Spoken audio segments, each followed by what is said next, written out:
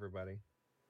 Welcome back to another episode of the Domestic Boyfriend Podcast. Today is going to be a start to a special sub-episode, mini-sode kind of thing that we're doing, where we're going to be taking a closer look at probably, like, outside of, comic books and general nerd stuff, the main shared hobby between Dean and I, which is our love for card games.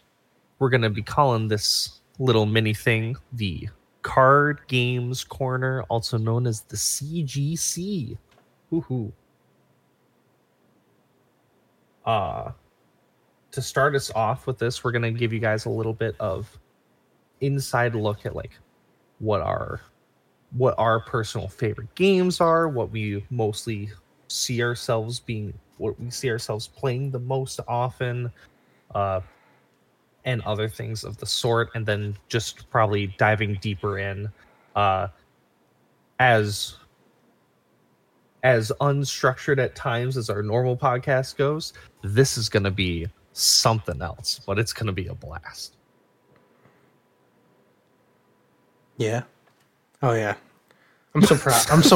I'm so proud of you. So yeah, welcome guys. Letting Vincent take the reins. I talk a lot, so I'm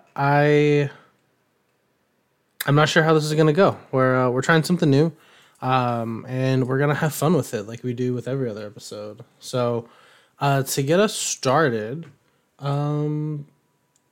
Vincent, what's the first thing on your side? We're gonna do a slow walk through each of the card games we're gonna talk about here, like now and in the near future.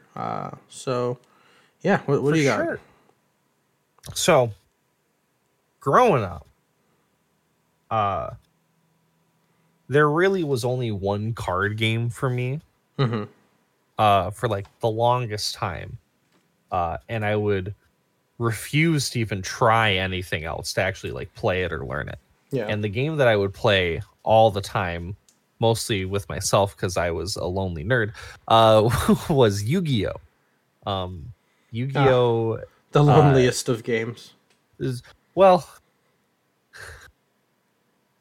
the first card game that I ended up playing with people of the same age group as me was actually Texas Hold'em.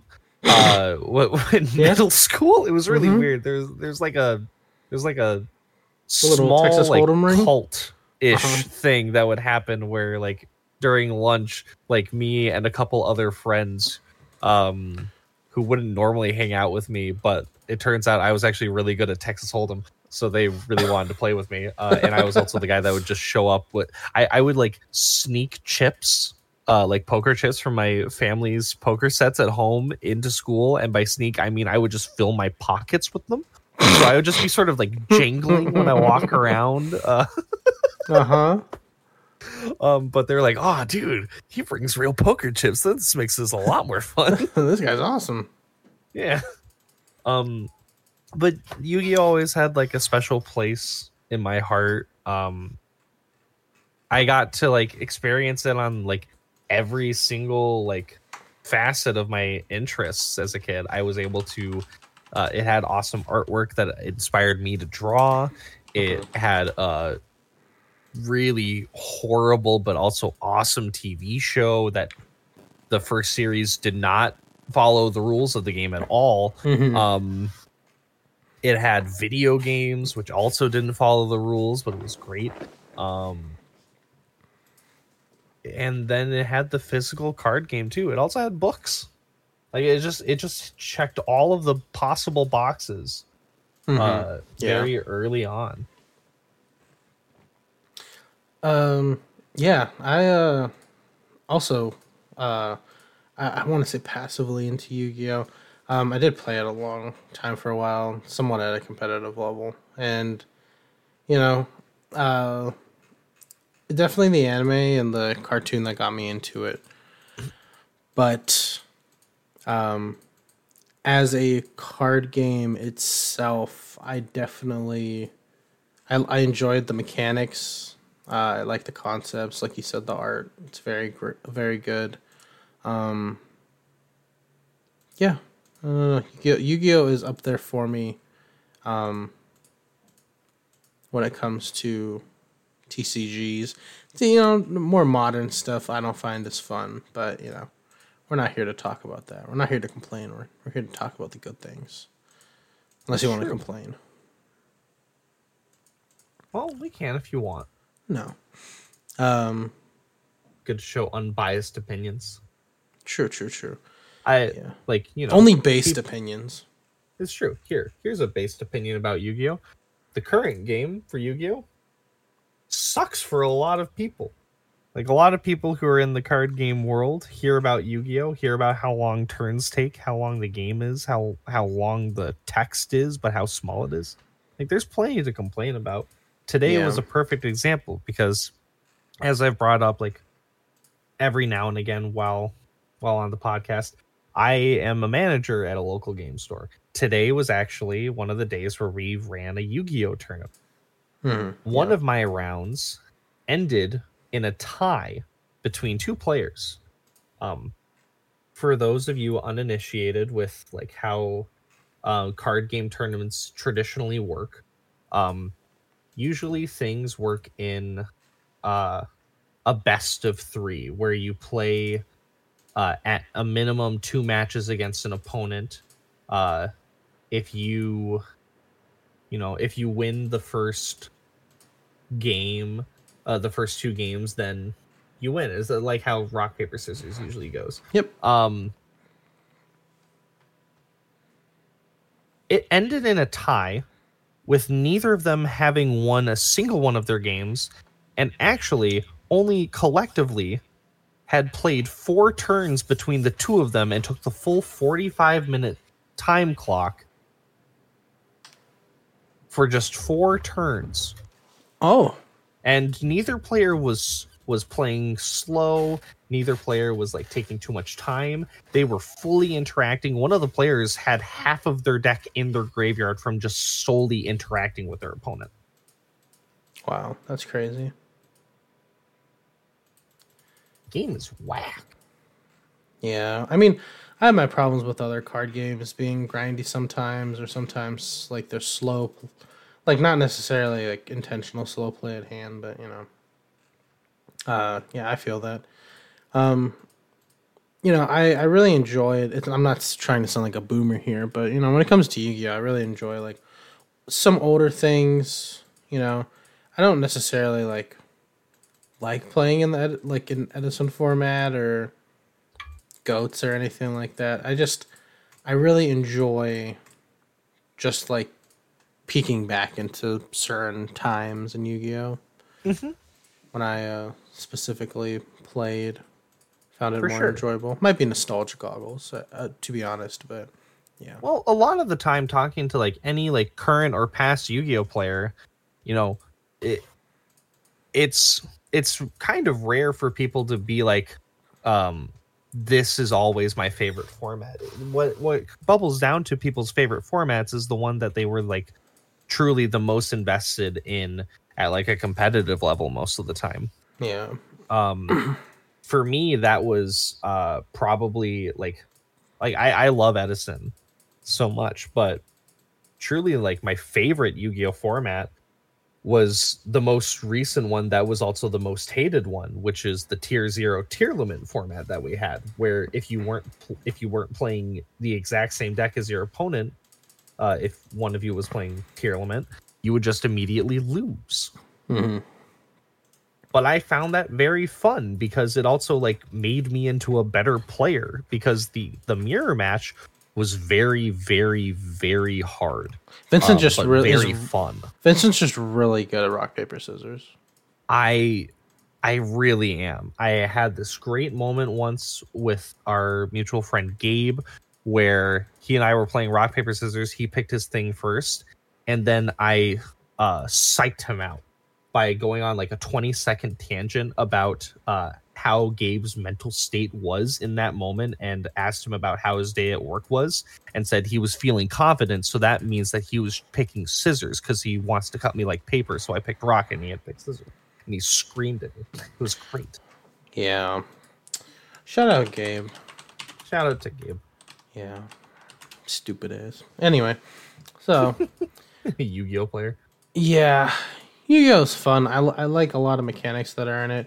You know, uh, I make a joke with other card game people that I play with, and I do have a gripe when it comes to how they handle like banning and the. I feel like their ban list is like the biggest joke among TCG players because it's like when stuff goes wrong, it's just stuff just gets banned. True. Like whenever something's too broken or there's a tier 0 format, it's broken. And then I remember when Erratas first started coming out, like when they took stuff off the ban list and they're like, hey, we're gonna change it, we're gonna keep it similar to how it was, and but we're gonna change it so it's now a playable card. So we assumed it's because they're a lovable company and they think about their players, but it's because of the reprints. So, which I'm not too mad about that because I do like playing certain cards, and certain cards just don't even get touched. Like every time they bring out Snatch Steel, like that's just always coming back. They're bringing it back on the next list. Yeah, as well as Upstart Goblin to 3. Yeah, that's crazy. For any of you Yu-Gi-Oh players out there, you gotta have your Hobins. You get it. You gotta ban your hose. No, it's Hobin. Patrick Hobin. Yeah, ban your hose. Yeah. Anyway, your hose have been banned. Yeah. But yeah, no. Yu-Gi-Oh's cool. Yu-Gi-Oh, it piques my interest once in a while, and I know you're more into it. A couple of our mutual friends are more into it, and it's nice to hear that the game is still going. It's just certain things are questionable. But thankfully, Konami is actually thinking about the future and the legacy players, and supporting the future of the game without just giving us new product and letting us use old cards and such. So yeah. I guess if you're okay with moving on. Oh, absolutely. Straying away a little bit from something we both know. It's something that I know and you kind of know. I am into the Digimon card game. And the Digimon card game is not just a copy of the Pokemon card game. It's very interesting. So it's actually closer to the One Piece card game in a lot of ways. Yeah, but the both are made by Bandai. So yeah. I got into the Digimon card game because of my love for Digimon, the anime and everything. So it was a array of YouTube videos and announcements from Japan back in, I think it was back in 2020. Yeah, it was 2020, like in the midst of COVID, when we got the announcements for the Digimon card game. This card game literally came out during COVID, I believe.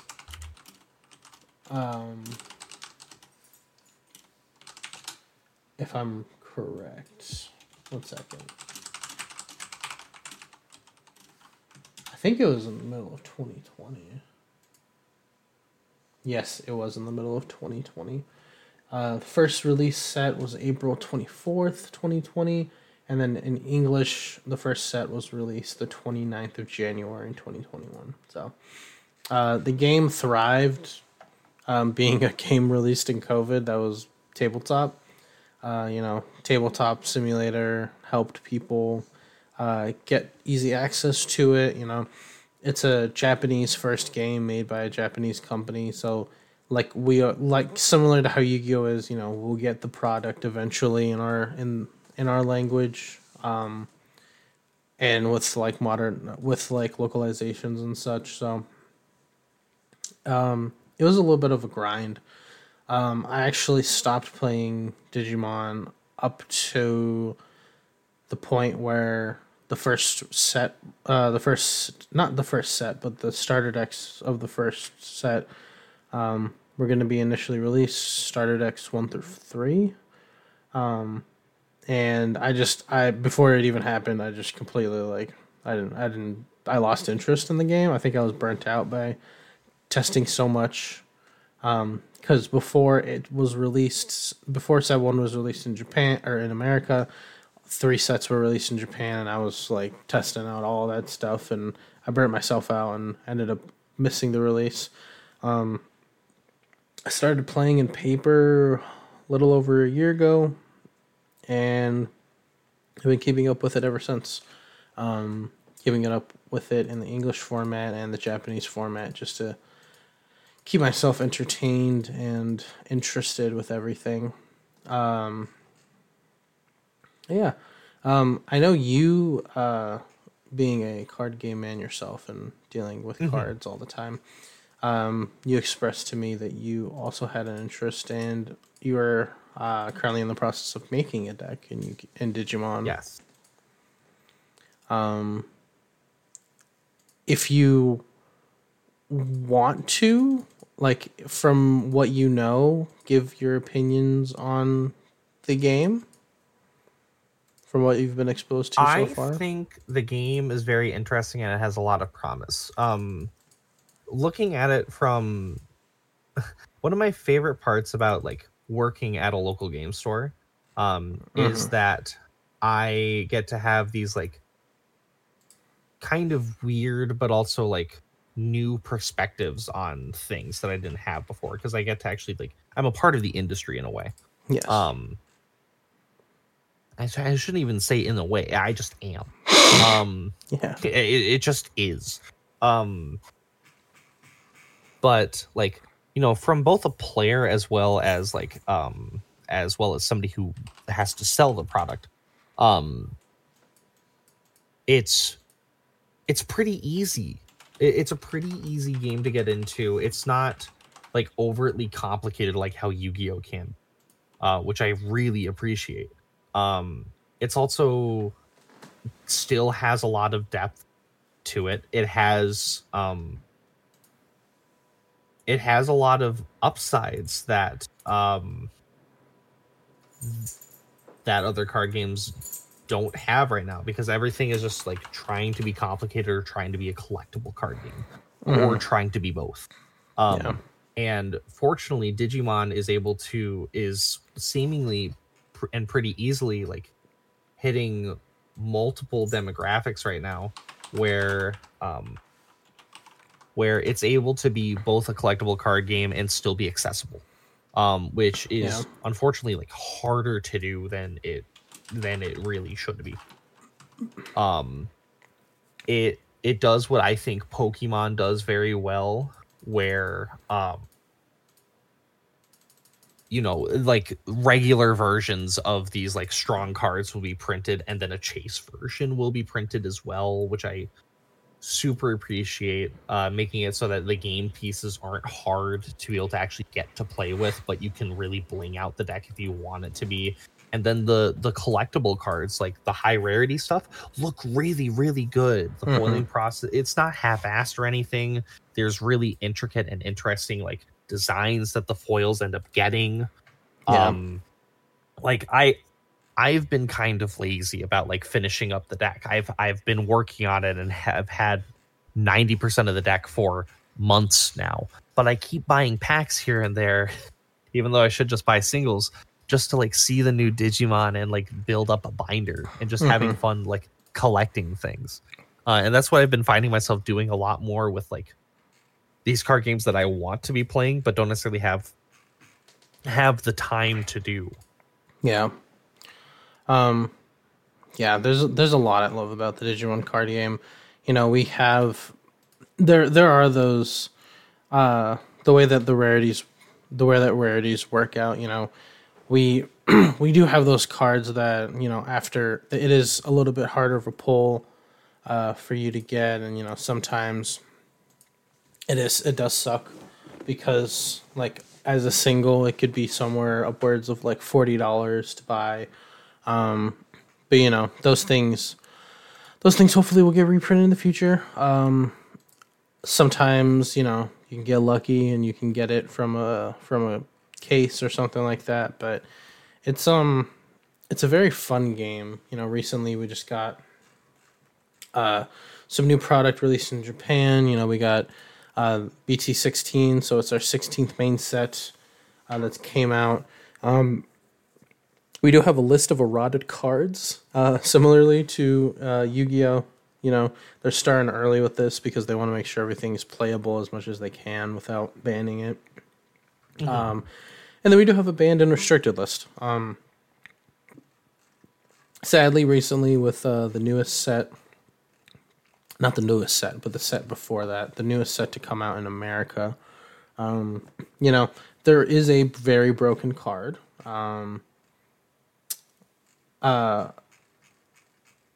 And it kind of just sucked. So if you've watched the Digimon anime, they released the last couple sets. So BT 14, 15, and 16 have kind of been like the way I like to think of it, it's the kind of like soft reboot that the card game has been needing.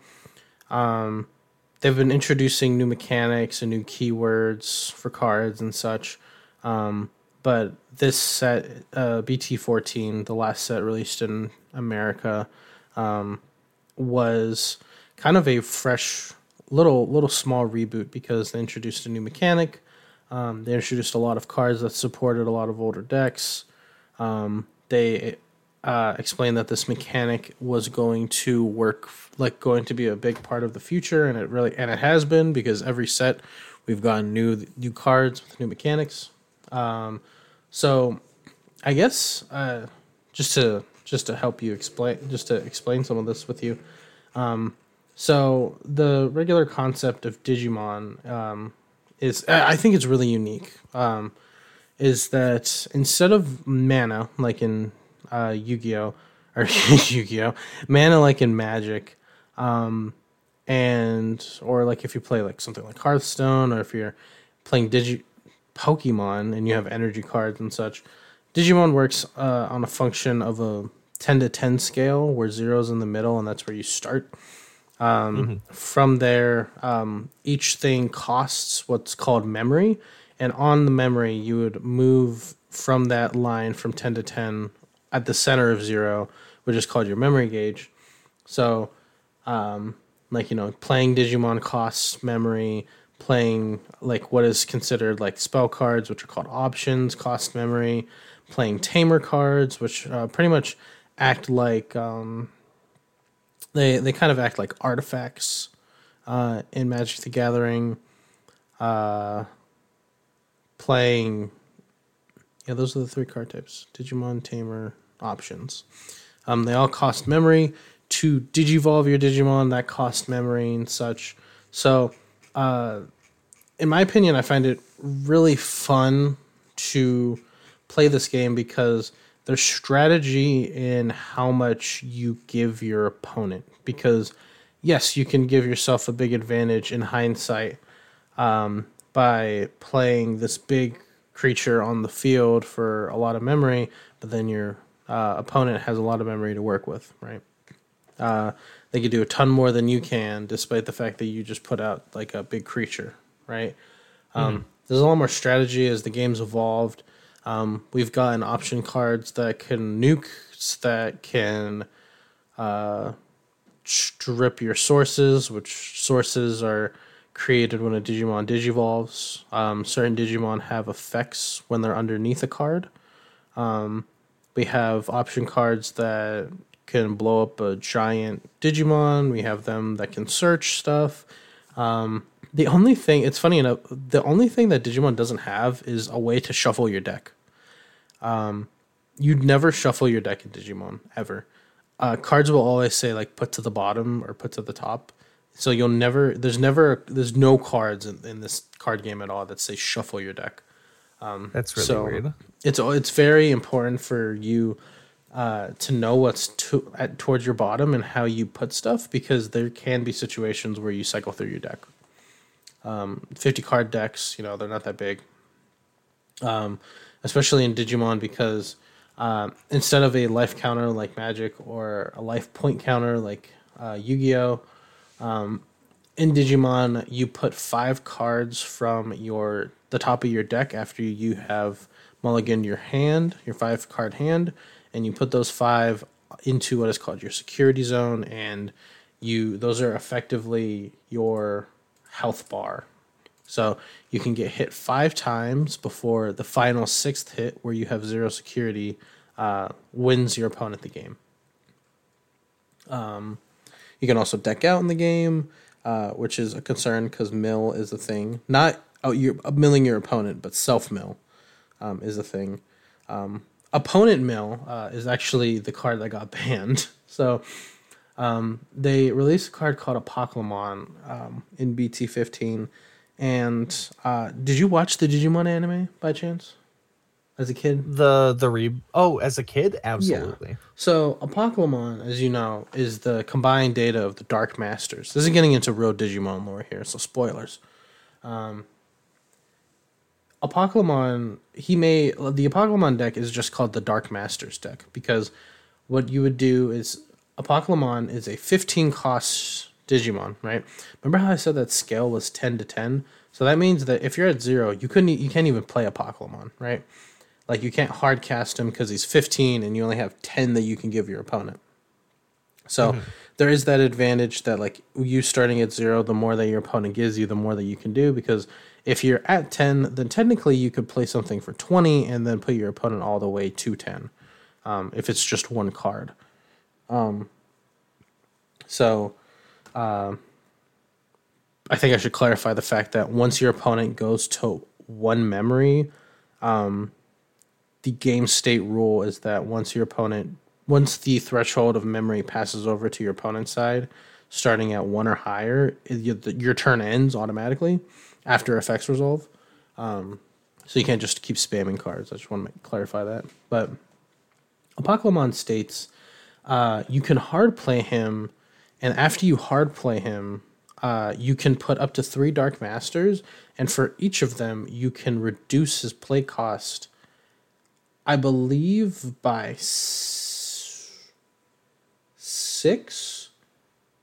No. 5, 10. You can reduce his play cost to just 3. So what essentially had happened was people made a very fast draw discard deck. And that's what made Apocalypse banned, because Apocalypse mills your opponent. So you have this big Digimon on the field that's milling out your deck, and it's very hard to get around. Mostly because his effect also lets you use the on-play effect of level 6 Digimon. If you don't know what I'm saying right now, it's okay. Just understand that it's broken. Because the higher level a Digimon is, the more powerful its effects are. And Apocalypse pretty much just says, well, I'm going to use what you can do now. But all in all, there are some crabby parts here and there with the Digimon. I really enjoy it. I do online tournaments. I participate in the community. I've made friends through this community. It's really awesome. And also, like, the artwork is amazing. It's Bandai working with a bunch of people who worked on their projects. People who, like, draw Gundam art work on Digimon cards. People who work on certain anime that Bandai releases work on their cards. It's pretty awesome. So yeah, if you're interested in checking out the game and, like, seeing things a little bit more in depth on, like, how to play, and then seeing some gameplay for it, my recommendations would be to check out Tolarian Community College, which is run by a lovely chap by the name of The Professor. He is primarily a Magic the Gathering channel, but does do a lot of like dipping into other card games, and he has a wonderful like how to play Digimon video that I watched and learned from. And then the main one for actually watching gameplay, which I adore because of how over the top they are, is a channel called The Card Protagonist, which is one of the most enjoyable like just card game things that I've ever seen in my life, because they're always like just super into it. Yeah, I also watch The Card Protagonist when they release videos. They're very nice and very cool to watch. I do have set. Yeah, I do have to say one thing though. As nice as it is to watch their channel, I felt kind of like it's like teasing yourself over again. If you're not in Japan keeping up with like the format like as it's coming out, some stuff does get spoiled, and you know, by the time it comes out in America, like you're kind of like, oh well, that's then and there. I want the new stuff, so be wary of that. But no, definitely watch them if you want to get a taste of how it is. There's also like a bunch of online communities if you're ever interested in it. So yeah, that's really all I had to say about Digimon. Let's shoot it back to you. What do you have? What you got, Mister? How about another little blast from the past? Which you will end up having more info than I have for it. Will I? Yes, because you've kept up with modern stuff. I have not. I still haven't. I think I'm in the Discord. I don't know if I actually am. I don't see it up. Growing up, there were, card games just had shows. That was just a thing that happened for us, which was cool. But not always the show stuck around, and the show sometimes when they moved into a second. Oh my gosh, I know what you're talking about. Okay, keep going. They're moving into a second season. They just completely change how they animate the show. Some of you might remember it and be like, "Oh my god, that's crazy that still kind of exists." But Chaotic, was a card game that I only ever had one other person that I played physically with. I had and still have my Maxor structure deck, which was all of the Chaotic cards I ever got. I never got more than that. But like there was just something sort of magical about Chaotic. Yeah, I think it was. Now, I'm not like super modernly up to date with Chaotic. In fact, I'm not sure where the status of any of it really sits. If I'm going to be honest, just because like I don't always look at the news, and things are actively being changed all the time. But yeah, it's funny because it plays pretty much exactly like how the anime cartoon shows it. It's really fun.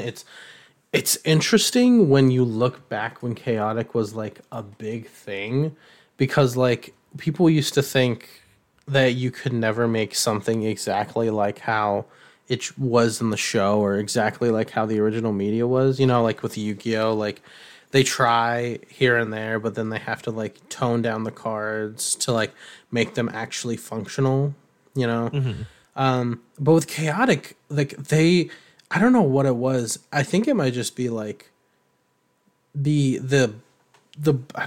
best way to put it is like the balls to do it is that like the unique thing about the world of Param, oh my gosh, it's all coming back to me, is that like in this is all based on the show, and then the card game came after, is that well, for one, the show's based off of a world where it's just a card game, and then they figure out after you're done playing the physical card game, you could actually go to this like alternate dimension that held your consciousness, and from there you'd go around and adventure with people, and you would actually go to the land that the lore was based on. That's like if we were playing Magic and we actually went to Ixalan. That'd be cool and terrifying at the same time. You know what I mean? Yeah. Oh, Or we were in absolutely. Yu-Gi-Oh and all of a sudden we were in Vampire Castle with the Vampire Lord. Or like on the battlefield where the Clifforts are or something like that. In front of Yeah. Cliffort Tower. Like that would be We wild. were the Naturia sacred tree. Yeah. Before it got burned down. It it's it's a really interesting concept, and like they ran with it like 100% in the show. And the fun thing about it was like it turned from like this is just a card game to this is like a living breathing world. I loved Chaotic when it was being released because like it felt so much more like a breathing show that a card game was made after instead of a card game show that had the card game IRL. Yeah. It's so cool the way that they were able to still make it a functioning card game while having it be pretty much lore accurate. So the way that Chaotic works is you have your deck.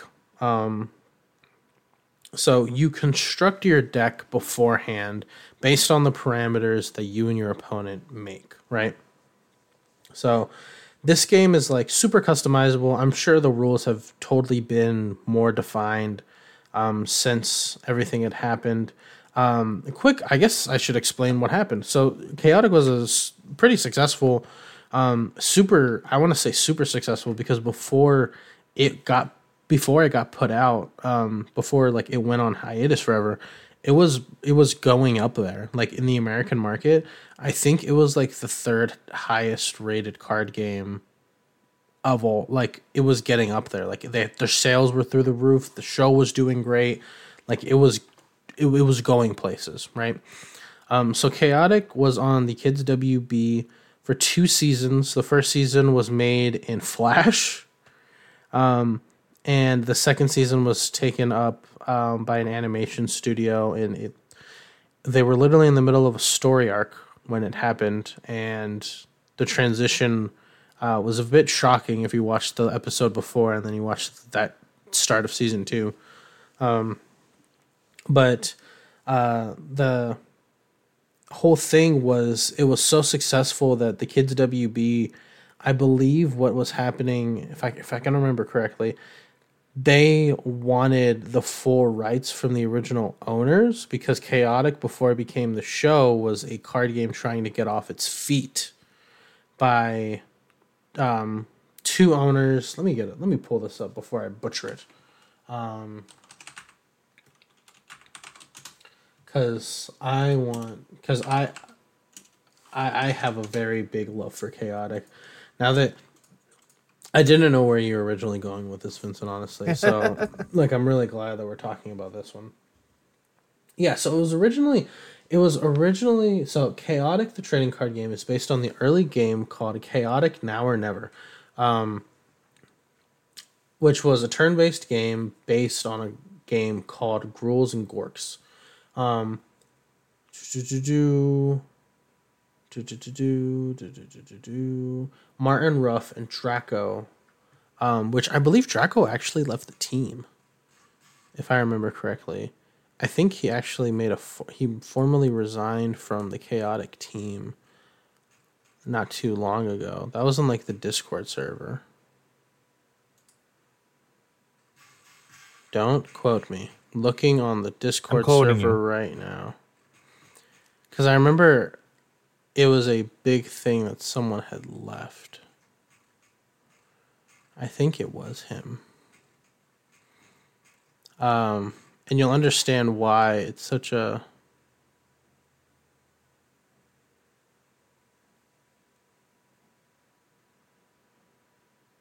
Oh, wow. That's crazy. Product actually hit shelves from that were like a decade old. Anyway, so the original publisher, or the original people were Martin Ruff and Draco. which apparently Draco was a person. Yes, yes, yes, yes. Sorry, I'm just trying to read some of this stuff. But it was originally two creators who worked very closely with distributors, and eventually the WB found them and was just like, "Yo, this is gonna work, and we're gonna make an anime. We're gonna make a cartoon about it," and it flew off. Like it was so successful.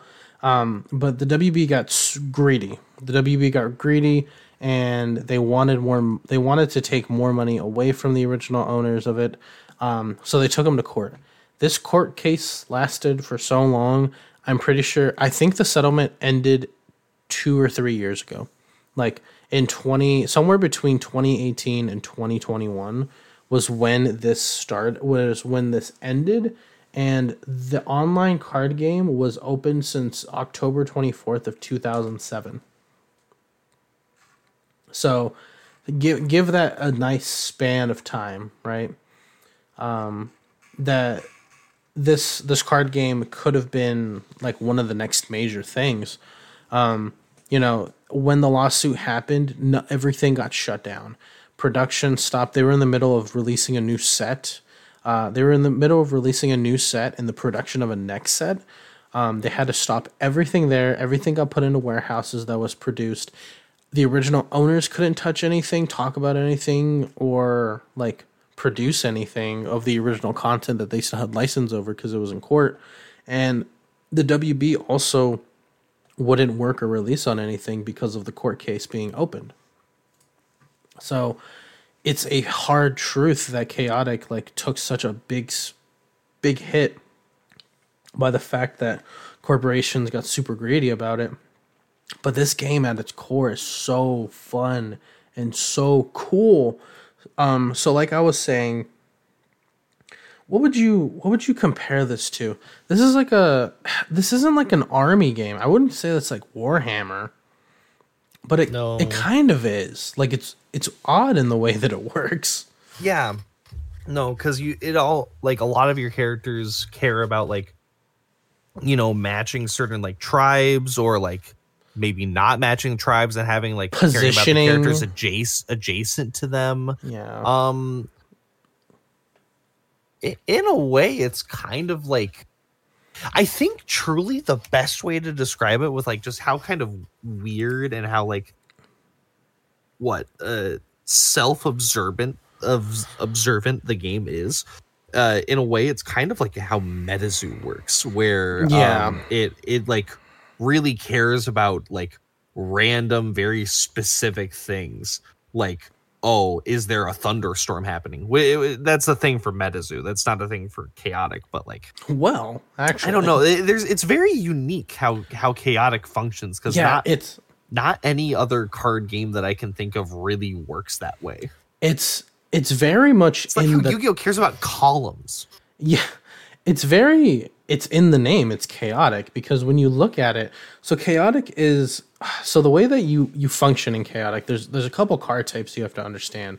There are your creature cards, which all of them have a name, a name, and a race. And with that, those are the only stable parts of themselves. There can be different versions of a certain creature, like there's different Maxor cards. Maxor is the leader of the overworld. So there's the overworld, the underworld, there's the world of Param, which all of this takes place on. There's the overworld, there's the underworld. So you have overworlders, you have underworlders, you have Mepedians,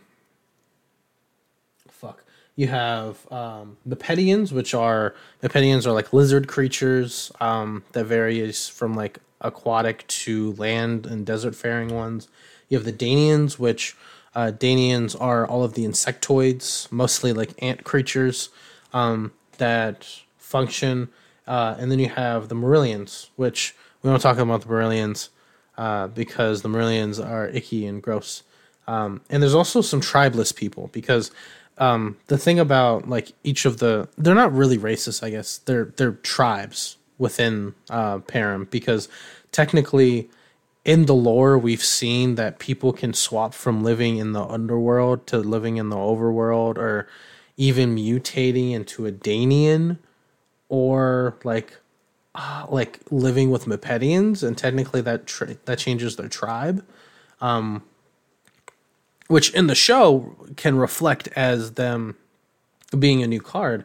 So let me explain the function of the card game, and then we can talk about the we can talk about how the anime was. Vincent, we should have just made this an entire episode, man. You should have expected that I would bring up Because chaotic. this is gonna turn into a chaotic episode. So the way that it works is you have that is one card type, but creatures, very interestingly, in the show they kind of show us that each card pack is unique because each card, even though my Maxor may look like Vincent's Maxor, the stat block is completely different. You have like strength, agility, speed, how good they are with Mugic, which I'll explain in a little bit, and different resistances to like pretty much like Constitution in D&D, like how well they take like psychic damage and shit. So like my Maxor can look like his Maxor, but they have different stats. Well, that's reflected in the show because they get these things called like code scanners, which is where they would scan their card in the real world, but in Param, in this like psychic consciousness world, this alternate reality, they can literally scan the creature that they're interacting with. So if like one of the main characters, like he literally loves Maxor, so he scans Maxor to get a card of Maxor, and that's reflected when he goes to play the card game the next time. And interestingly enough, that also reflects next time he plays it in the real world, because like I said, this is like him being transported into like this other dimension. His consciousness gets transported in the other dimension, but it's through his scanner that it goes through there. This sounds convoluted, guys, but I promise if you watch this awesome show, it'll explain everything in the first 2 episodes. It's like if you take a picture of somebody and then you can embody them in that exact moment of how they were there. We're not even... A great example of that was in an episode where he had to go get a new scan because he like traded it away, or like his scan of Maxor he lost randomly got damaged. Oh, he lost it, right? He lost it, and then he went to scan Maxor again, and Maxor was sick. And Maxor had a cold. Yeah, so that's... then when he went to play as Maxor, he was a weaker version of Maxor who had a cold. Yeah, so it's really interesting the way that creature cards reflect in both the actual card game and in the anime, or in the cartoon anime. I don't care. So like if I were to open like a bunch of packs in the card game, I could get a bunch of Maxors, but they'd all be like different stats. Like none of them are identical. It reflects in the show because if you were to when you scan something, you scan it in whatever condition that it's in. So if someone's near death and you scan them, you're going to use that card when they're near death, because when you scan someone in chaotic, which is the realm, the alternate reality that you get transported to. So there's the real world, chaotic, and then Param. So chaotic's like the world between Param and the real world, and then Param is the place where the creatures live. So in chaotic, instead of you actually playing the card game, your deck is loaded up with all of your cards into your scanner, where you then can physically fight one-on-one with your enemy, akin to the card game, but it's based off of your own skill, along with the techniques and the weapons and the different things that you would normally use in the card game, but it has to do with your physical skill, which I think is really interesting because it turns this from like this boring card game to like an action cartoon, and I think it's so awesome. And like people find advantages in different things. So I'm going to explain a couple. This is literally going to turn into a chaotic episode. I'm going to explain the rest of the stuff, and then we'll go into how it is in the anime. So who is your favorite character? Like, not saying overworlders or whatever. Not my favorite character, not humans. Oh no, it's easy. My favorite character is fucking what's his name? What does he look like? I'm looking him up right now. I swear to God, if you pick the same one as me, I'm gonna be mad at you. But also happy.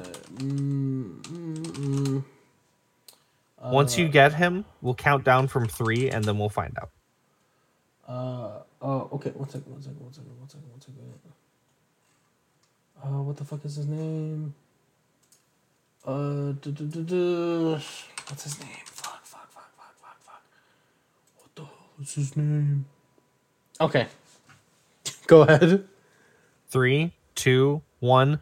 Bodle. Najarin. Oh, Oh. Naturin? Really? who? Wait, who did you say? Bodle? Bodle. I love Bodle. I like old Bodle, like Bodle's ancestor. Yeah, Bodle's ancestor is cool. I just No. love the fact that he's like, you do owe me. You have to use me in your game. Like, what the fuck? It's like, Asshole. God damn it! You're the worst creature. I have to play Bodle. No, I love Najarin because he like he honestly Najarin's kind really of cool. and Najarin's just like old man Jace, honestly. And I don't know. I think it's really cool when in the anime, spoilers for the in the chaotic cartoon, like when like Najarin first meets Tom, and then like you find out later that like Najarin knew Tom when he was younger because they used the fucking time portal. Like that was like wild, and it's just like I have known this entire time. Like fucking Gandalf, motherfucker. But I just think he's super cool. He's also like a skilled magician user. So, but anyway, you have creature cards. You have weapon cards. Weapon cards are pretty basic. Like you can equip one weapon per creature every fight. So like weapons can do all types of shit. Like they can do damage. They can cause an effect. They can change. They can do anything you really think of. Yeah. So you have weapons. You have locations. I guess I'll go over locations last. You have music. So music is like spells. That's the best way. They are spells that play magic, and music is the coolest thing in all of fiction. It's my favorite way that magic is ever like displayed. They also look so cool. They look so beautiful. Yeah, there's spells that actually play music in the show, and it's awesome. So the way that it works is each creature has a certain amount of musicians that they use, which is pretty much just their mana cost. And each music costs one musician. Each music can do all types of things. They can restore your health. They can kill your opponent. They can revive a creature that you've had. They can swap places with the creature. They can cause a certain effect. They can swap the area. They can do anything also. We're gonna need a part 2 to be able to talk about other cards. This is just gonna turn into a long. This is gonna turn into a long episode. So with this title of this episode is just gonna be chaotic. Oh yeah, and other card games. So weapons can do like a lot of things, but most of the time they're used for like offensive and defensive purposes. They could also be like vehicles. Vehicles are also considered weapons. So you can like ride like a fucking. There's like an AT-AT looking thing that you can ride. There's like hover cycles and different stuff like that. But music is you can have a certain amount of music per amount of creature that you have, and I believe musics have a different. Like each of them have different levels, so you can only have a certain amount of levels. Like kind of like how you can have spell slots within.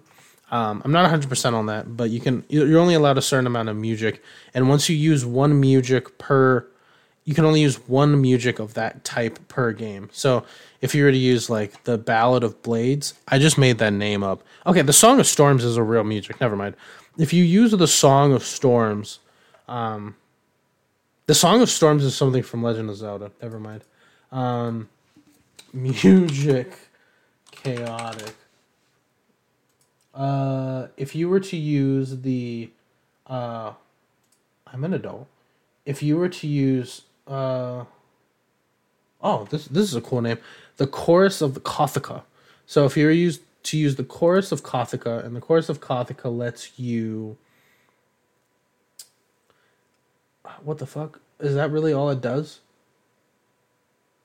It allows a creature to cast any music. So it's literally just, it lets you do whatever you want. Wow, that's really stupid. Is there something else? Yeah. Okay. Never mind. We're gonna use this one instead. The cannon of casualties. It deals 30 damage to an opponent. That's it. That's so much. What? Yeah. So one music is like one spell. There are things and creature abilities that can reprise magicians and let you use music multiple times. But that those are all different card effects and stuff. So we have creatures, vehicles or items, music, and then we have location. So location is very important because we see in the anime that you can just kind of like fucking scan an area and that just becomes a new location. It's actually very interesting because, like we said, when you scan something, it is the way that you scan it that you will use, that the card will show up and you use it in a battle in Chaotic. So there's a storyline in the anime where like there's a bunch of fucking people who go around blowing up locations so they can scan them. They scan them beforehand and they destroy them afterwards because they want to have rare location scans so they can fucking haggle people and shit. There's also like locations during a certain. There's this one location like during a certain time of day, like it'll give buffs to creatures like of a certain type within it. Like all of this shit is so. This shit is so fucking cool, man. It's a bunch of stuff that like depends on like different circumstances, and then you can like play out creatures on them. So locations where the battle takes place. So after that tangent, I'm going to explain to you how Chaotic works. So you have the creatures. So you battle your creatures, right? In the cards that you have. So Vincent, I just want you to know this is all based off of my prior knowledge of Chaotic and not me looking up anything. Also, most of it's just from the TV show. So, Did you ever play on like the online browser and like mess around? Oh my god, dude! In the browser, you got to mess around with music, and you could like click them, and like you know how in like Pokemon Diamond and Pearl, you could like shine your badges and then play songs with them. You could do that with the music notes. Oh, that's so cool! It was so cool. Yeah. So you can. So the way that it works is you and your opponent agree on what the battle is going to be. So you can have like at minimum one creature per person. At maximum fucking infinite amount of creatures. It's just going to be a long ass battle, right? You put them in a formation, so you would line them up like kind of side by side on the board, not side by side, but like in a similar. You're mirroring their placements on each side of people's fields. So if you were to have two creatures, they would just sit side by side, and then on your opponent's side, they would sit side by side, mirroring yours. And if you had three, they'd be in like a triangle formation, where the first creature is pointed towards your opponent, so the triangle's head is pointed towards your opponent, and then there's two behind. This matters because your opponent cannot advance and battle creatures past another creature unless they have a special ability or if they get behind them. So that's all a part of battle strategy, which is kind of interesting, kind of because it functions kind of like a board game where like you're moving chess pieces, or like in Warhammer, like you're attacking a creature, because it very much is like this multifaceted, more than just a card game thing. So the way that, let's say me and Vincent are playing a game of Chaotic, right? We have like we're having like a 6v6, right? That's pretty standard for Chaotic, a 6v6 team. So I were to go to my deck and all my cards, and I would make a creature lineup, including music, equipped weapons, and the amount of locations that we're going to have, based off of what I have, and Vincent would do the same. And we would line up all 6 of our creatures, who each of them, you can put a weapon or item on. You can choose not to. Some people benefit off of it. Some people don't benefit off of it. Then you would have the musics that you want to bring into the battle. The musics that you bring into the fight at the beginning are the musics you have until one of you wins. And then the locations are randomly drawn out of, in the show, a really cool fucking dude. If I could use the fucking chaotic like touchscreen shit. That'd be so cool. Whenever they spun the location wheel, I was just like, that must be so satisfying, bro. Anyway, we gotta move on. We gotta move Yeah. on. Or it would be a random deck. We would both shuffle our location cards together into one deck, and then after we shuffle, we would flip the top one, and that would be our location. Whoever challenged who first, the other person would go, or you'd roll a die, or rock paper scissors, whatever. And the first two creatures on the front would fight. Whoever wins, which is based off of all of your stats, which include your weapons. It also includes your environment. So whatever location you're at, if you get a buff or a debuff or a certain effect happens when you're at this location, that draws into it.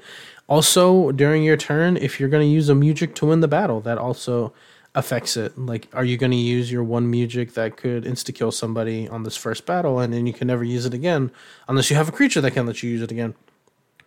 It is such a multifaceted, complicated, yet cool and sleek, yet complex, yet simple card game that I love, and I really want to watch the show now. Thanks, Vincent. I also just turned what should have been 10 minutes of talking into 30 or so. Yeah, let's just move on. Yeah. I like Chaotic. Chaotic's great. Bring it back. Yeah. Well, it is back. Good Mythical So, Morning. So to end off the Chaotic stuff, the original owners of Chaotic won. So Kids of WB no longer own it. Kids of WB should fucking shut down. So I don't know who owned the Kids of WB, but they won their lawsuit, and there is a Chaotic Discord server. The owners and the community are active. They are prepping to release new cards. They want to manufacture more. They want to release the product that were in warehouses that could not be released. They want to make more sets. They want to make new sets. They want to reprint old sets. They want to make everything relevant again. So if that interests you, if the cartoon interests you, after I just tangented about it for 30 minutes, when I told Vincent this was going to be a 45-minute episode, yeah, go check it out. It was my turn to talk, isn't it? I just talked a bunch. Oh man. So what's your next card game you're gonna bring up, Dean? I'm gonna bring up a card game that I really enjoy. It's also based off of a show that I really liked. I'm gonna talk about Cardfight Vanguard. Because some may know, some may not know. People who actually know me know that I like Cardfight Vanguard. And Cardfight Vanguard is a card game made by the lovely people over at Bushiroad. They make a ton of card games. They make Weiss Schwarz. They make They made Luck and Logic. They make other things. Apparently, they are part of NJPW.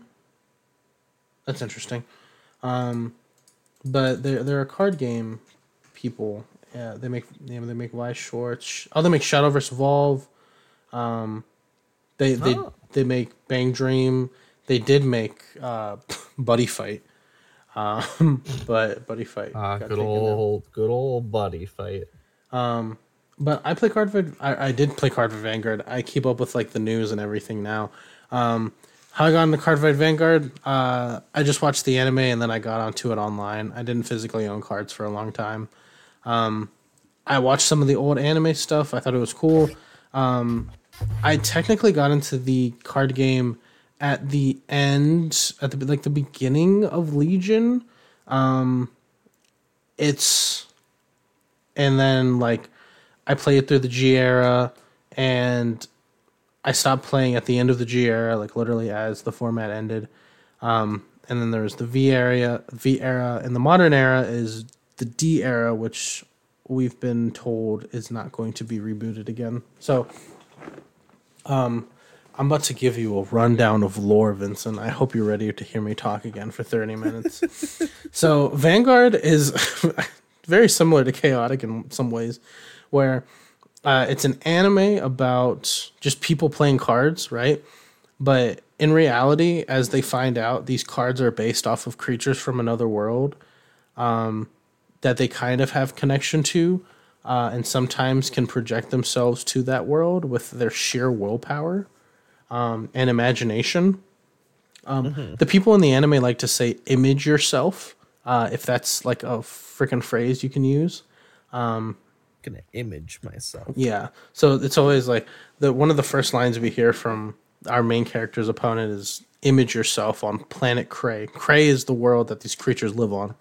I can give you an in-depth analysis of all those creatures if you want.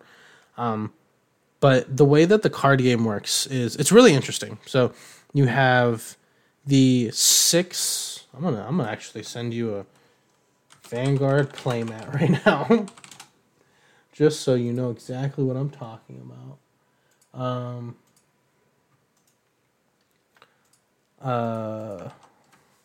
So this is a Vanguard playmat.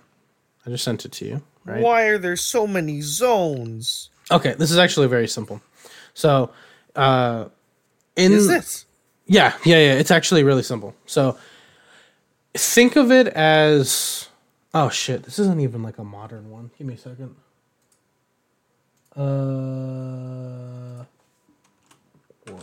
zones. Sorry, this isn't like a modern one.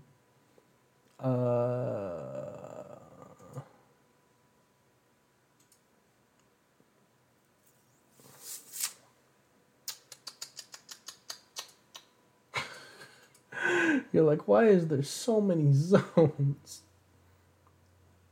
Let me see if this one's a little better. Sorry there, guys. I just want to make sure that Vincent knows exactly what I'm talking about.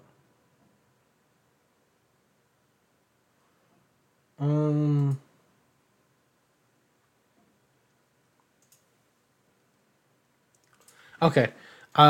Pay attention to this one instead. Okay? There's a couple more zones, but I promise it's easier to keep track of, okay? So many zones. Okay. So I want you to look at so the way that Vanguard works is you see that green circle in the middle, right? Yeah.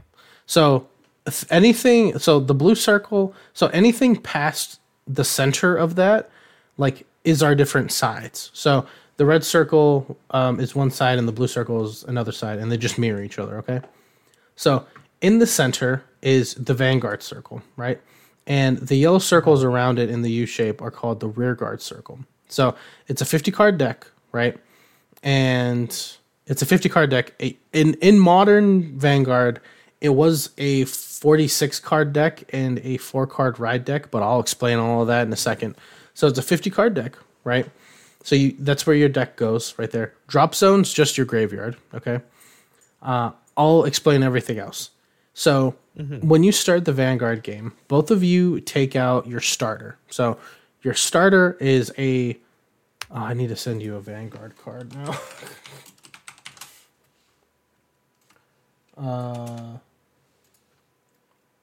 Don't pay attention to a lot. You can't tell me what to do.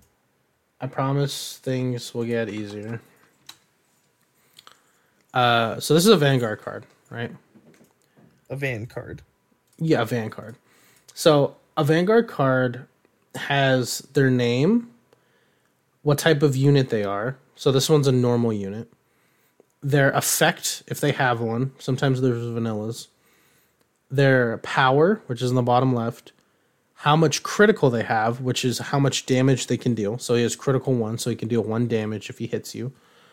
What clan he's from and what species what species he is. I will go over clan at a later point with you.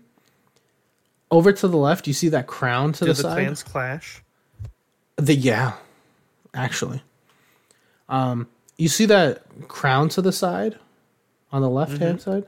That is the shield, which I'll explain to you also in a bit. There's some flavor text above the ability.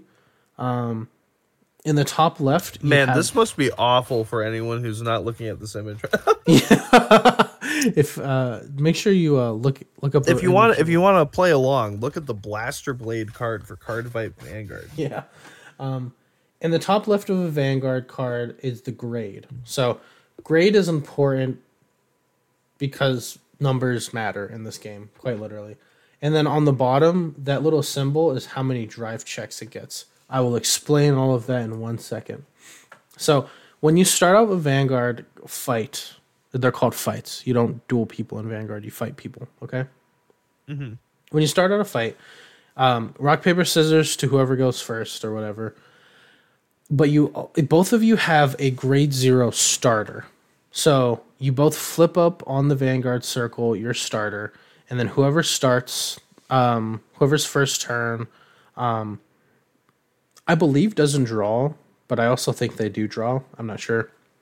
And then the next thing they have to do is they have to ride a grade 1. So riding is when you place a card over your current Vanguard card, and your Vanguard now turns into that card, right? So let's say like we're on grade, let's say our Vanguard's grade 1, right? And it's my turn and I have Blaster Blade in my hand. The steps in Vanguard go, it's your turn. There is the ride phase, the stride phase. No, there's the ride phase, the main phase, the battle phase, and then the end phase, right? Pretty simple, right? Mm-hmm. So in the ride phase, that is when you ride a Vanguard. So you place a card in your Vanguard circle with equal to or greater grade than your current Vanguard, and your Vanguard now becomes that card. And the card that you placed it over becomes the soul of the Vanguard, right? Soul is a resource. So usually the way that it goes is you ride your Vanguard and then you go all the way up to grade 3. Effects will happen in between, and then you can call rear guards to the open circles around your Vanguard, right? Mm-hmm. So during the battle, only the front row can attack, okay? You can attack using any of your front row to any of your opponent's front row. You can attack your opponent's rear guards, and that will just destroy them, aka you send them from that circle to the drop zone, aka their grave.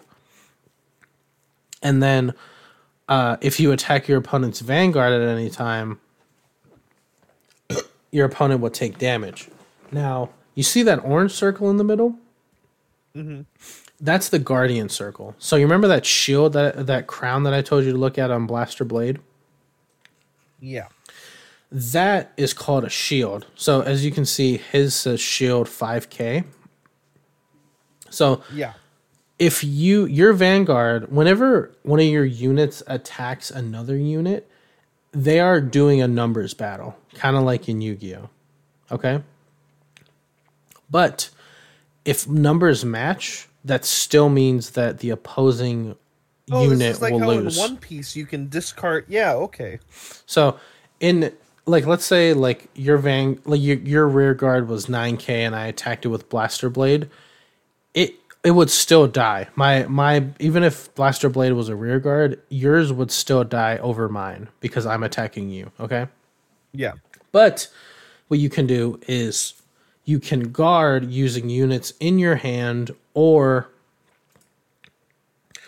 if you can guard with using units in your hand that have shield, or you can intercept with grade 2 units. Grade 2 units have the ability to intercept, which means they can be moved from the rear guard circle to the Guardian circle, which is that green circle, to guard and attack. And as long as the guard is higher than the attack amount that you're getting hit with, you don't take damage, or your rear guard doesn't get retired. Mm-hmm. Retired in Vanguard just means destroyed, or being sent to drop zone. So That's kind of how it works. But remember how I said there was that symbol underneath the grade number? Yeah. So whenever you attack with your Vanguard, or whenever your rearguard has the ability to do a drive check, you take the top card of your deck and you reveal it in that trigger zone above it. So whenever you would attack with Blaster Blade, that symbol means he can drive check for 1 when he attacks. So he has a single drive. So when you attack with him, before any sort of before your opponent takes damage, but after your opponent declares whether they want to guard the attack or not, you do a trigger check. So when you do a trigger check, there are certain cards that have these symbols in the top right corner. So I'm going to send you this image. And these cards are called... Is that a bird? Yeah, it is a psychic bird. There are certain cards that are called triggers. So triggers are special cards because whenever they are trigger checked, a certain effect happens. So you see that star in the top right-hand corner and then the numbers beneath it. So that means that when you check this in the trigger area, your Vanguard gains a critical. And if you remember, a critical means how much damage it does to your opponent. And then it gains power. So Psychic Bird would get, when you trigger check, it would give you 5k power and a critical, right? Vanguard has multiple triggers. They have heal triggers, which allows you to heal 1 damage. Because you see that damage zone over there. Whenever you take damage, you stack it over there. Whenever you take damage, you also check triggers. So when you're attacking and when you take damage, you check triggers, and the effects apply. So if I'm attacking with my Blaster Blade at you, and I were to reveal Psychic Bird, which doesn't actually work because I don't think that they're part of the same clan. If I were to reveal a critical trigger, I would then, depending on if you guarded it or not, and if I could break the shield, because that's the thing about Vanguard, and battling in Vanguard, there is a possibility that if your opponent guards with a certain amount, you could break over it with hitting triggers, because triggers will always add power. There's usually secondary effects. So critical triggers add an extra critical. Heal triggers heal a damage if you have equal to or more damage than your opponent. There's draw triggers, which when checked let you draw a card from the top of your deck. And there is front triggers, which give your front row units a certain amount of power. So everything in the front row gains. Usually it's 10k power. There's stand triggers, which, so in Vanguard, whenever you move something from sideways to straight, it's called standing them. Stand triggers just let you put a sideways card, not sideways. You can put it vertically, which means you can do another attack with it. And lastly is the over trigger. Do you want to guess what the over trigger does? It triggers over something else's trigger. No. So an over trigger, they all have special effects, but the baseline effect is that it lets you target one of your units and it can gain 100 million power. Oh. Yeah. Not a lot of stuff is going to be guarding against that. This game is so complicated. And if an overtrigger is checked, okay, I'll explain some other stuff later. But that's pretty much the functions of Vanguard. You want to get your opponent to 6 damage because then they'll lose. Decking out is also a thing. I'm not even going to explain to you what a G zone is or a ride deck. But since I explained to you what guarding is, there are certain cards called Sentinels. It's a specific card attribute that they have. There can only be 4 Sentinels within a deck. There can also only be 16 triggers within a deck, and only 4 of them can be heal triggers. So you can only heal up to 4 times within a Vanguard fight. But Sentinels are very special because Sentinels usually are considered a perfect guard. So Sentinels have the ability of when they're put on Guardian Circle, you can discard a card from hand and that hit won't hit you, right? So if I hit an overtrigger and I'm throwing my unit at you with 100 million power and you use a perfect guard, used a Sentinel, you put it on Guardian Circle and you discard it from hand, that hit will never hit. There's nothing for me to do against it, right? Like it's called a perfect guard because it will always guard no matter what. There's strategy within Vanguard because there's a lot of like baiting out your opponent's perfect guards because there can only be 4 within a deck unless they recycled them with an effect. Stacking your triggers. There's also things with like putting your. So if I were to attack you and you perfect guarded my Vanguard attack and I did my trigger checks, I could still put the effects of the triggers on my rear guards. So you would have to block them or you would deal with the consequences of that. If I hit an over trigger while you perfect guarded, the over trigger will cancel out your perfect guard. So that's fun. Vanguard's cool. Vanguard's awesome. They're having a little soft reboot currently within the current meta. They're releasing a new set and there's a new anime coming out. So yeah, there's a lot more to explain with Vanguard, but that could be its own episode. And you know, we're a little over on our time anyway. So we're gonna talk about one last thing, and it's up to Vincent to do that. It's all on you. Putting it all on you. Man, I've been waiting all day to talk about this. Hey, it hasn't been that long. So, Duel Masters. No, I'm kidding.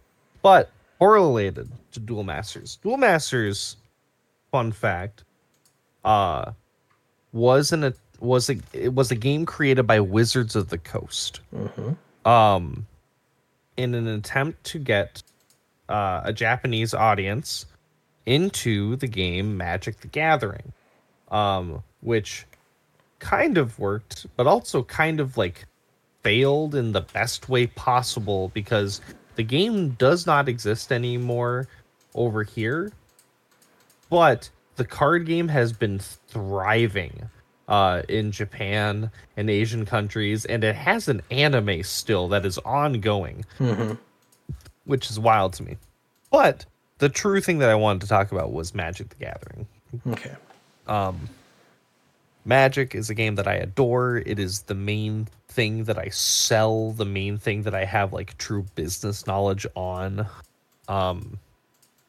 It is an unhealthy obsession in some ways, but also like, you know, it gets those endorphins going that make me have happy juice in my brain. So like, you know, it can't all be that bad, right? Yeah, maybe. I have, outside of like a couple very, very expensive formats, I believe I have tried to play, I have played every single Magic format under the sun. Outside of like Vintage, because I do not own a Black Lotus and I do not plan on owning a Black Lotus. It would be cool if I did, but it's probably not in the realm of possibility currently and potentially permanently. But my main formats that I play are Commander. I play Pauper. And I play, well, I guess 2 more now. I play Canadian Highlander as well as shut up. Best way to play. We'll get to that. Canadian Highlander, and now Timeless, which is a brand new format. What is Timeless? Timeless is a format that was introduced and basically exclusively played on MTG Arena. You can play it in person, although like it's actually no, you can't. You actually can't. Never mind. Because you can play alchemy cards. For those of you who are like, what are alchemy cards? Alchemy cards are a weird creation the Wizards of the Coast made where at first I think it was just planned to be erratas and way to be able to make cards less degenerate and less broken and just balance things. But then that created a situation where if people played on MTG Arena, there's cards that do things that or can't do things that the physical version of the card will do. So translation there got a little weird. So then they started making weird cards. And by weird cards, I mean things like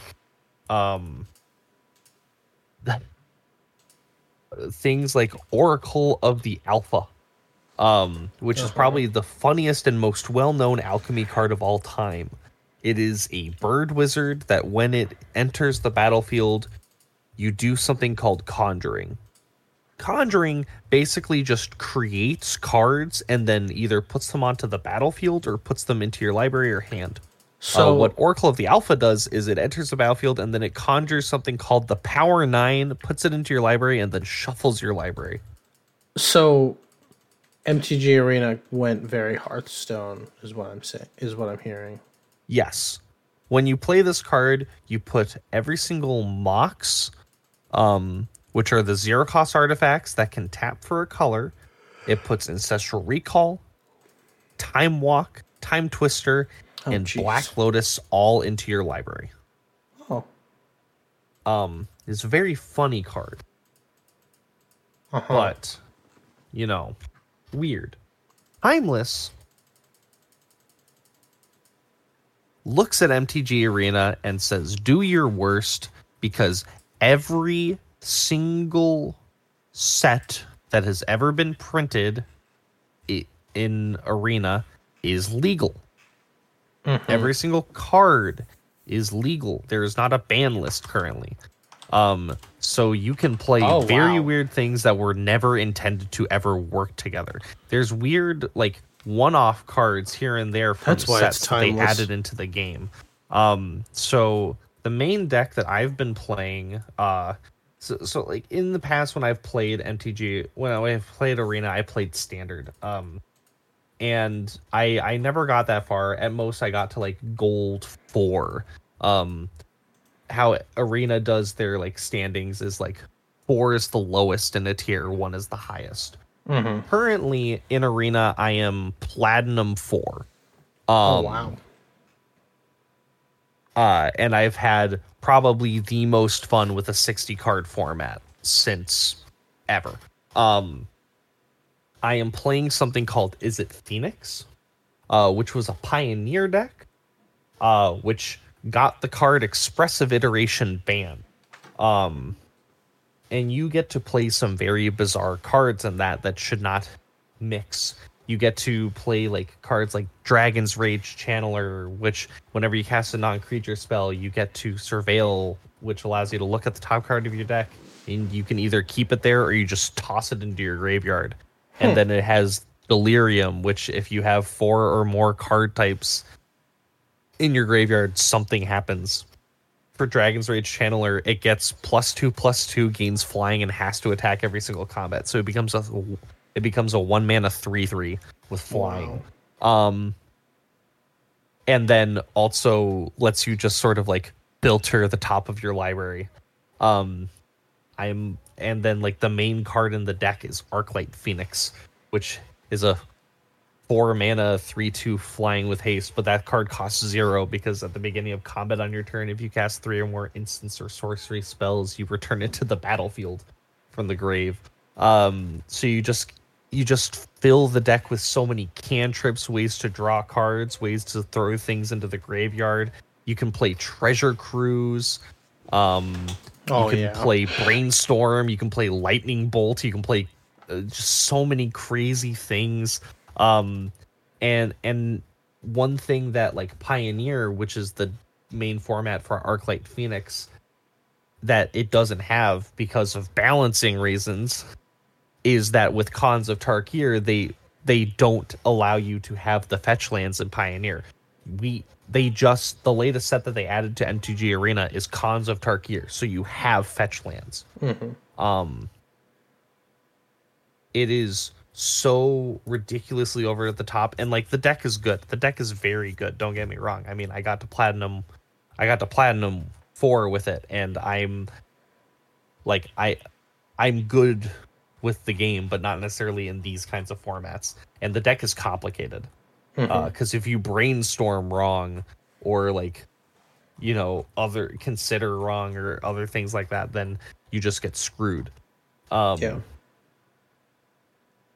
Um, there's so many like degenerate weird decks that I've seen. I've gotten hit with like commander combos, like demonic tutor into a tainted pact into Thassa's Oracle. And I'm like, what is going on here? Why am I playing commander now?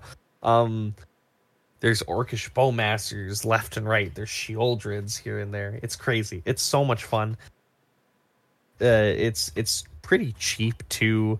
I think like the list that I'm running at most runs like what? Like 8, maybe 10 rares, and then 4 mythics, and then after that everything's like a common. Um Huh. so like Interesting. it's pretty cheap to build. There's some really expensive lists. Whatever, that's timeless. Timeless is fun. It's a blast. I am expecting some kind of ban list to happen within a couple weeks. Or maybe there's no ban list and it's just If there's crazy no stuff. ban list and it just stays degenerate, good. This format, honestly, perfect. Don't touch it. Just keep giving us more cards. Well, it just seems like it's something that like you don't want to touch just due to the fact that like you want everything to be fun. Like it doesn't sound like a really serious format. It sounds like you Yeah. just want to have fun with it. Yeah. No. It's it's so good. It's so much fun. You get to play Faithless Looting. You get to play Faithless Looting in a deck that should not have Faithless Looting allowed. Um you and I both love Commander. Yeah, You I was gonna say this when it comes to formats. You know, I've played modern, I've played standard. Have you, hello? Hello? Oh, that was a mistake. Have to remember that and edit. What are we at? Hour What 40. happened? Have to remember. It's just my thing. I had my audio like cut out for a second. I think my wire got taken out. Oh. But yeah, I really do think that Commander is my favorite. I'm not a big fan of singleton formats, but when it comes to Commander, I don't know.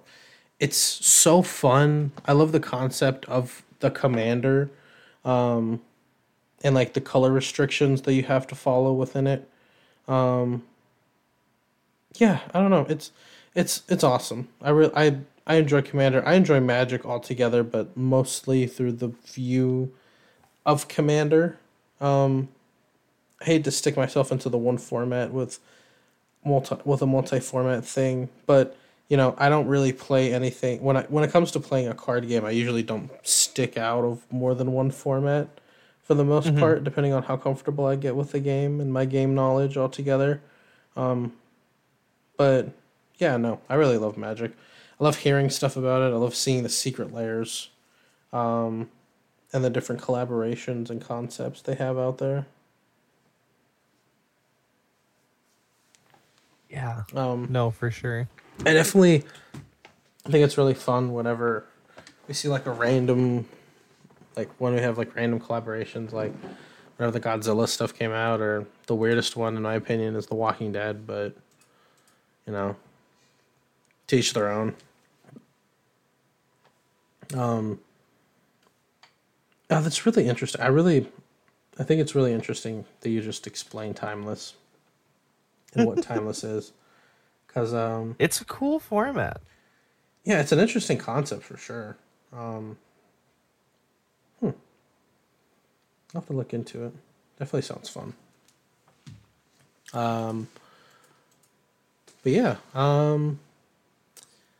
I I don't I don't want to talk about more. I'm gonna be honest. I love talking with you guys or talking at you guys, but you know, I talked way too much about chaotic. that I'm comfortable with for the time.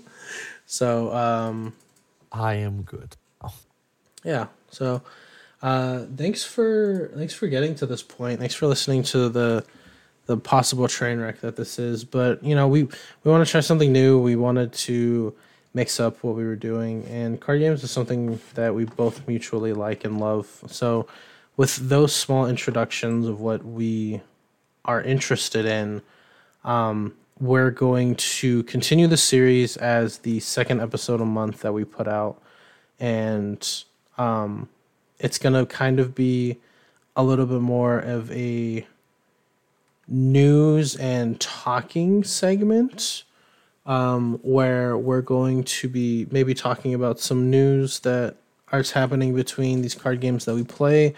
Maybe also talking about some different things, like maybe talking about a format that we liked within a card game. Maybe talking about like a certain style of cards, or maybe some interesting topics that could go over that could span over multiple card games that we play. So keep a lookout for our episodes of this series. And do you have anything else you'd like to say before we move on to transitioning to the end, Vincent? No, I don't think I do. I All have right. nothing left to say to you folks. Okay, cool. Not cool, bad, good. Good. Okay. Very good. But he took the reins in the beginning, so I will end it all off. Thank you all for listening, taking your time out of your day and listening to us blabber on about different things. My name is Dean. You can get in contact with both of us. That was so random. You guys know who I am. You can get into contact with both of us at our Twitter handles. Twitter, formerly known as Twitter, but is now X. You can get to us at our handles. I am at lying_mask. And I am Vincent Barlow 8. And you can contact both of us at our joined handle at Domestic BF Pod. Thank you, Ultimate Maverick X, as always, for the art. And we will see you again, guys. Merry Christmas. Happy holidays. We're recording this on the 22nd. You will get a new episode in the future in 2024, January. So keep an eye out for that. We're not really sure what we're going to be doing when it comes to the next main episode. Maybe -1. I might be going to see that tomorrow. So yeah. Woo! Yeah. Thanks for watching, guys. Stay beautiful, everyone.